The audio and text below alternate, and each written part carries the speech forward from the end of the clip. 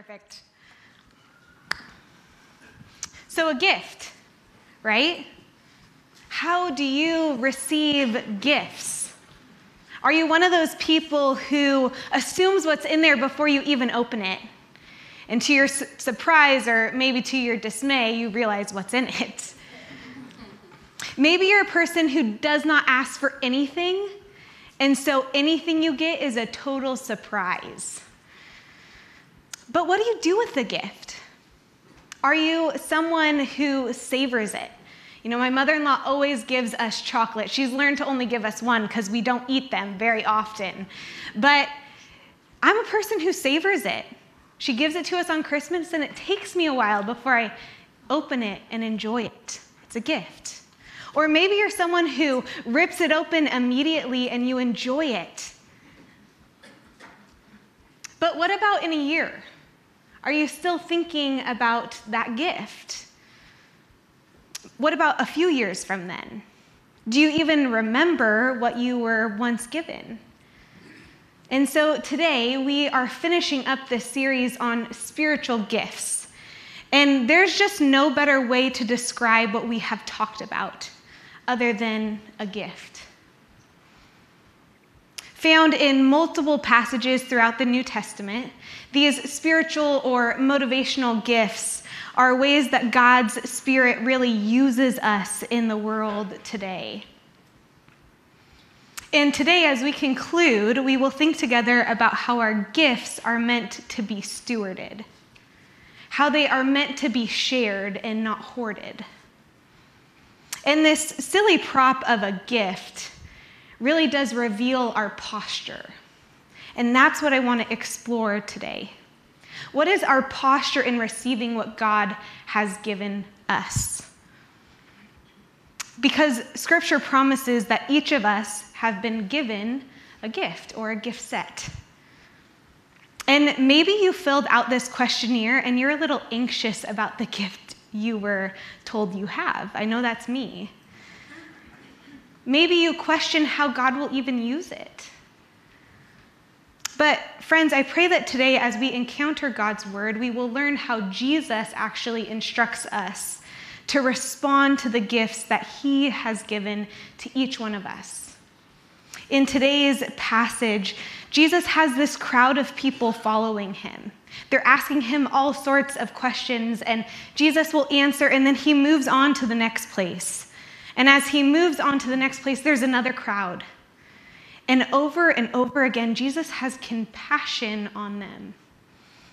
And today, we will be reading from the Gospel of Matthew. And what we will read is what scholars define as a parable. Parables are stories and illustrations that help us understand what Jesus is really getting at. So let's dive in together. We're going to be reading from Matthew chapter 20. If you have a Bible, I'd love for you to open it. If you don't have a Bible, we'd love for you to just open your pew Bible right in front of you. We make it easy. Or you can read along on the screen, but let's read God's word today. For the kingdom of heaven is like a landowner who went out early in the morning to hire workers for his vineyard. He agreed to pay them a denarius for the day and sent them into the vineyard. About 9 in the morning, he went out and saw others standing in the marketplace doing nothing. He told them, "You also go and work in my vineyard, and I will pay you whatever is right." So they went. He went out again about noon and about 3 in the afternoon and did the same thing. About 5 in the afternoon, he went out and still found others standing around. He asked them, "Why have you been standing here all day long doing nothing?" "Because no one's hired us," they answered. He said to them, "You also go and work in my vineyard." When evening came, 6 p.m., the owner of the vineyard said to his foreman, "Call the workers and pay them their wages, beginning with the last ones hired and going on to the first." The workers who were hired about 5 in the afternoon came and each received a denarius. So when those who came were hired first, they expected to receive more. But each one of them also received a denarius. When they received it, they began to grumble against the landowner. 'These who were hired last worked only 1 hour,' they said, 'and you have made them equal to us who have borne the burden of the work in the heat of the day.' But he answered them, 'I am not being unfair to you, friend. Didn't you agree to work for a denarius? Take your pay and go. I want to give the one who was hired last the same as I gave you. Don't I have the right to do so? Don't I have the right to do what I want with my own money? Or are you envious because I am generous? So the last will be first, and the first will be last.'" This is the word of the Lord. Today's passage might be well known, but it really reveals the heart of God. This landowner who has much to be cared for and much to be harvested hires people throughout different times of the day, starting at 6 a.m. and then 9 a.m., noon, 3 p.m., and then even at 5 p.m. He's still hiring people. He's got a lot of work. And when they begin their work, they agree to work for a full day's pay, 1 denarius. And yet it is shocking that when they actually get paid for their day of work, which was a full day's pay, they get the same amount as people who just worked 1 hour of a 12-hour day. It was assumed that if the people who worked 1 hour get a full day's pay, then somehow the person who works 12 hours, remember 12 times that amount of time, they'd maybe get 12 times the amount of pay, right? I mean, that's what the world has told us is fair. What you put in should be equal to what you get out, right? Right? I know I want that. However, the foreman responds to the worker beginning by calling him friend. "Friend, am I not being fair to you, to pay you what you agreed to receive?" And then in verse 15, he says this, "Don't I have the right to do what I want with my own money? Or are you envious because I am generous?" That question has stopped me this last week. Am I envious because we have a God who is generous? That phrase, "are you envious," in the Greek could probably be better rendered as, "is your eye evil?" Meaning, have you lost the ability to see correctly because of your own self-centeredness? Thinking about yourself blinds us from all ability to even appreciate the gift.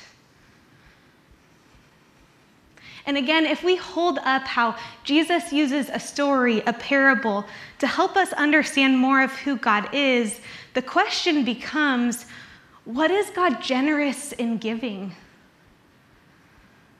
And commentaries agree that Jesus is telling us through this parable about the attitude and perspective we are to have as we respond to the gift we have received in Jesus Christ. Friends, it is not about the time you work. It is about who you work for. It is not about the time you spend. It's about who has called you his own. The gifts we have been given are not based off of anything we have done, anything we have earned. That's what Jesus is saying. You have right standing with God because you have been given a gift. And it's a gift you're invited to receive. And so I want to think together about how we are called to then respond. How do we receive the gifts that have been given to us? I would say first, it's to respond with gratitude. We offer ourselves, our lives, our gifts, whether service or something else. We offer it to the world around us, first and foremost at a deep place of gratitude for what Jesus has done on behalf of you. Pastor DJ taught us, why do we lead from the bottom up? Why do you show mercy? Why are you a truth teller? Why do you encourage the people around you and spur them on in their faith? Why do you serve the people in the community you find yourself in? I would say that Scripture is very clear. You do it because of gratitude.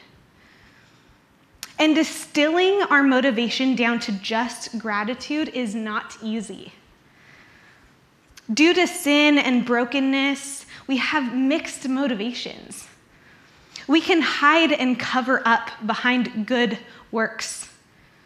And what I mean by that is that we can do incredible things, incredible, but do them because they make us feel good about ourselves.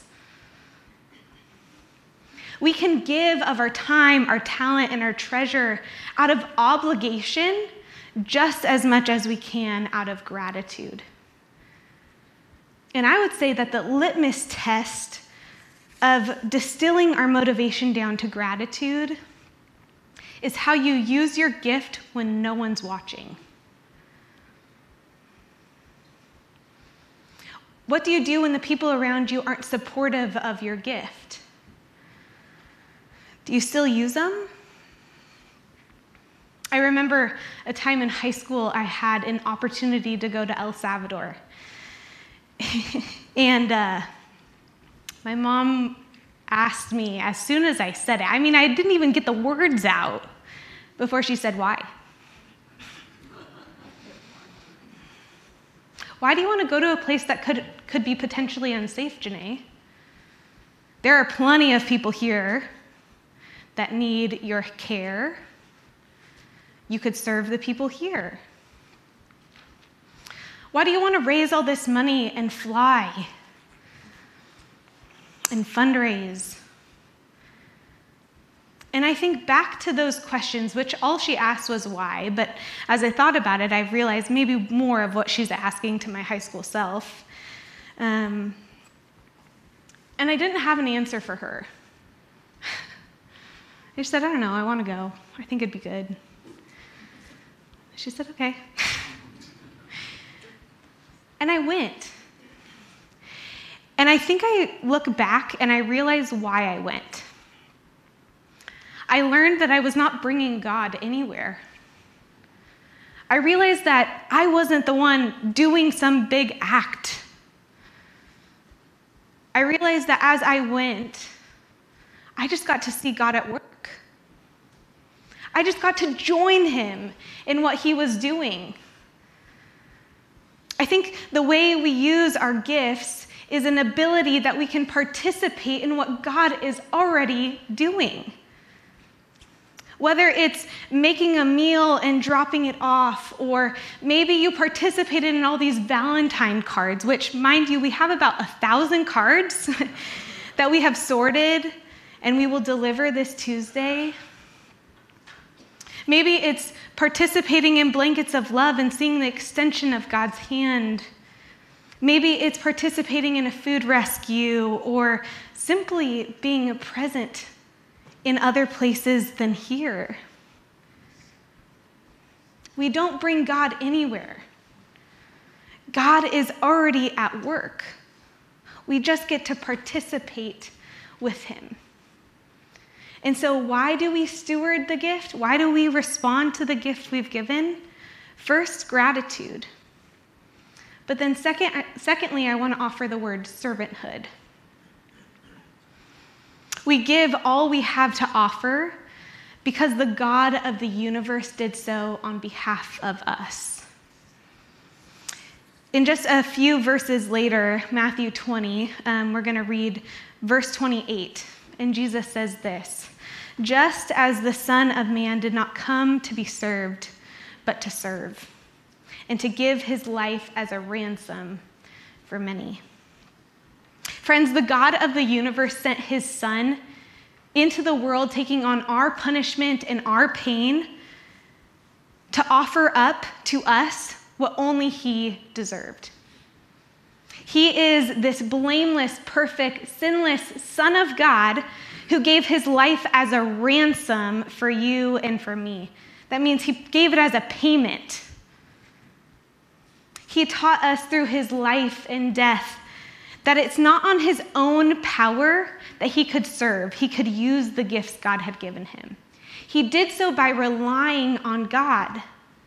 We see that in Scripture. Jesus continues to go to the Father to gain what he needed to continue to interact and serve.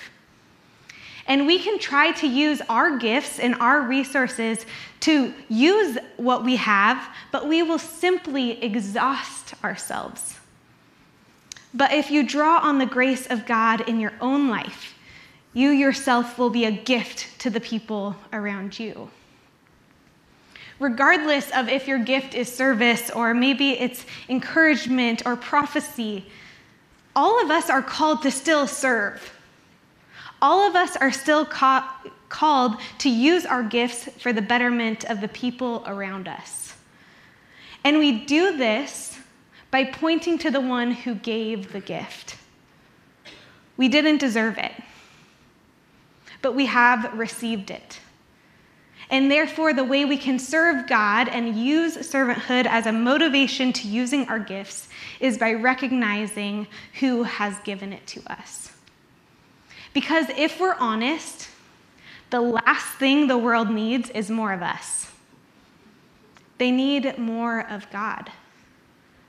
And for some crazy reason, I don't know it, God has chosen us to be that instrument today.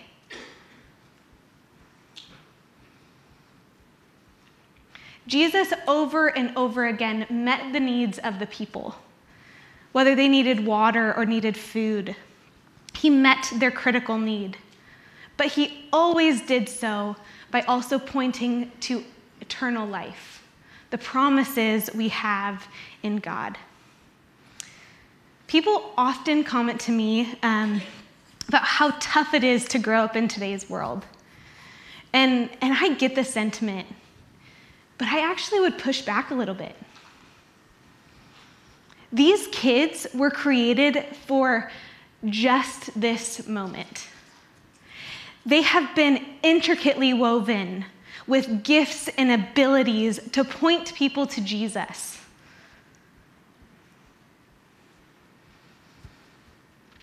And then on the flip side, maybe you have received your gift from God, but you used it. You put it on the shelf.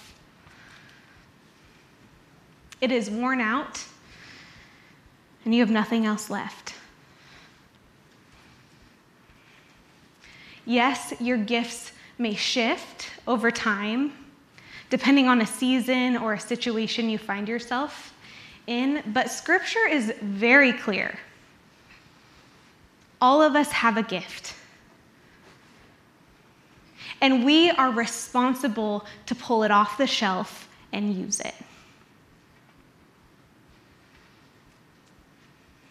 The heart of servanthood is the ability to look at people and see what they really need. How do you pull your gift off the shelf and use it for the betterment of people around you? Friends, we are never the answer in and of itself. And yet we can use our gifts in a posture of pointing to the one who gave you the gift. Today we're going to respond in worship, and we're going to be singing a song called Gratitude. And this song has just been playing over and over again in this series for me. I've just kind of wondered what God had for me in it. And so I hope you just have courage to respond honestly. What are the gifts God has given you that you can now gift to somebody else? It's okay to look at your gift and wonder, what am I supposed to do with this? It's okay to shake it and even start to open it a little bit and then have some questions and some doubts. It's okay to realize that your gift has been on the shelf for far too long. And it's time to be called to action. I pray that we would be people who are marked by gratitude and servanthood. People who recognize the gift we have been given that came at a great cost. And yet it is given to you so that you may share it with the people around you. Friends, would you pray with me? Lord, you are good, and your goodness knows no bounds.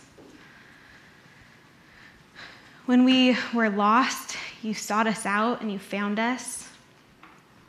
You brought us home. When we were alone, you came near to us and you gave us a new circle of friends and family. Each breath we take, each sunrise we see, and each song we sing are gifts from you. And so we thank you for your grace and your faithfulness.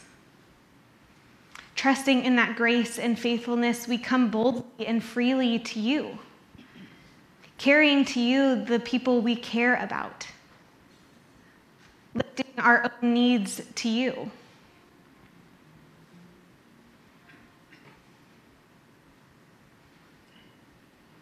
You hold the world in the palm of your hand, and so we ask for your comfort. God, we pray that your justice and righteousness would prevail. Lord, would you teach us? Would you help us to walk the path of reconciliation, of peace, and of truth? We pray for those in need of your healing. We ask you to comfort the grieving with your peace in the gospel. And we pray that we would be people who see the needs around us and respond in gratitude and servanthood. And lastly, we pray for all of us in this room. God, where there is confusion, would you show the way? Where there is fear, would you replace it with your peace? Where there is discouragement and depression, would you encourage and restore us? Where there is emptiness, would you fill it with your presence? We look to you, Lord, praying now the prayer that you have taught us to pray, saying, Our Father, who art in heaven, hallowed be thy name. Thy kingdom come, thy will be done, on earth as it is in heaven. Give us this day our daily bread. Forgive us our debts, as we forgive our debtors. And lead us not into temptation, but deliver us from evil. For thine is the kingdom and the power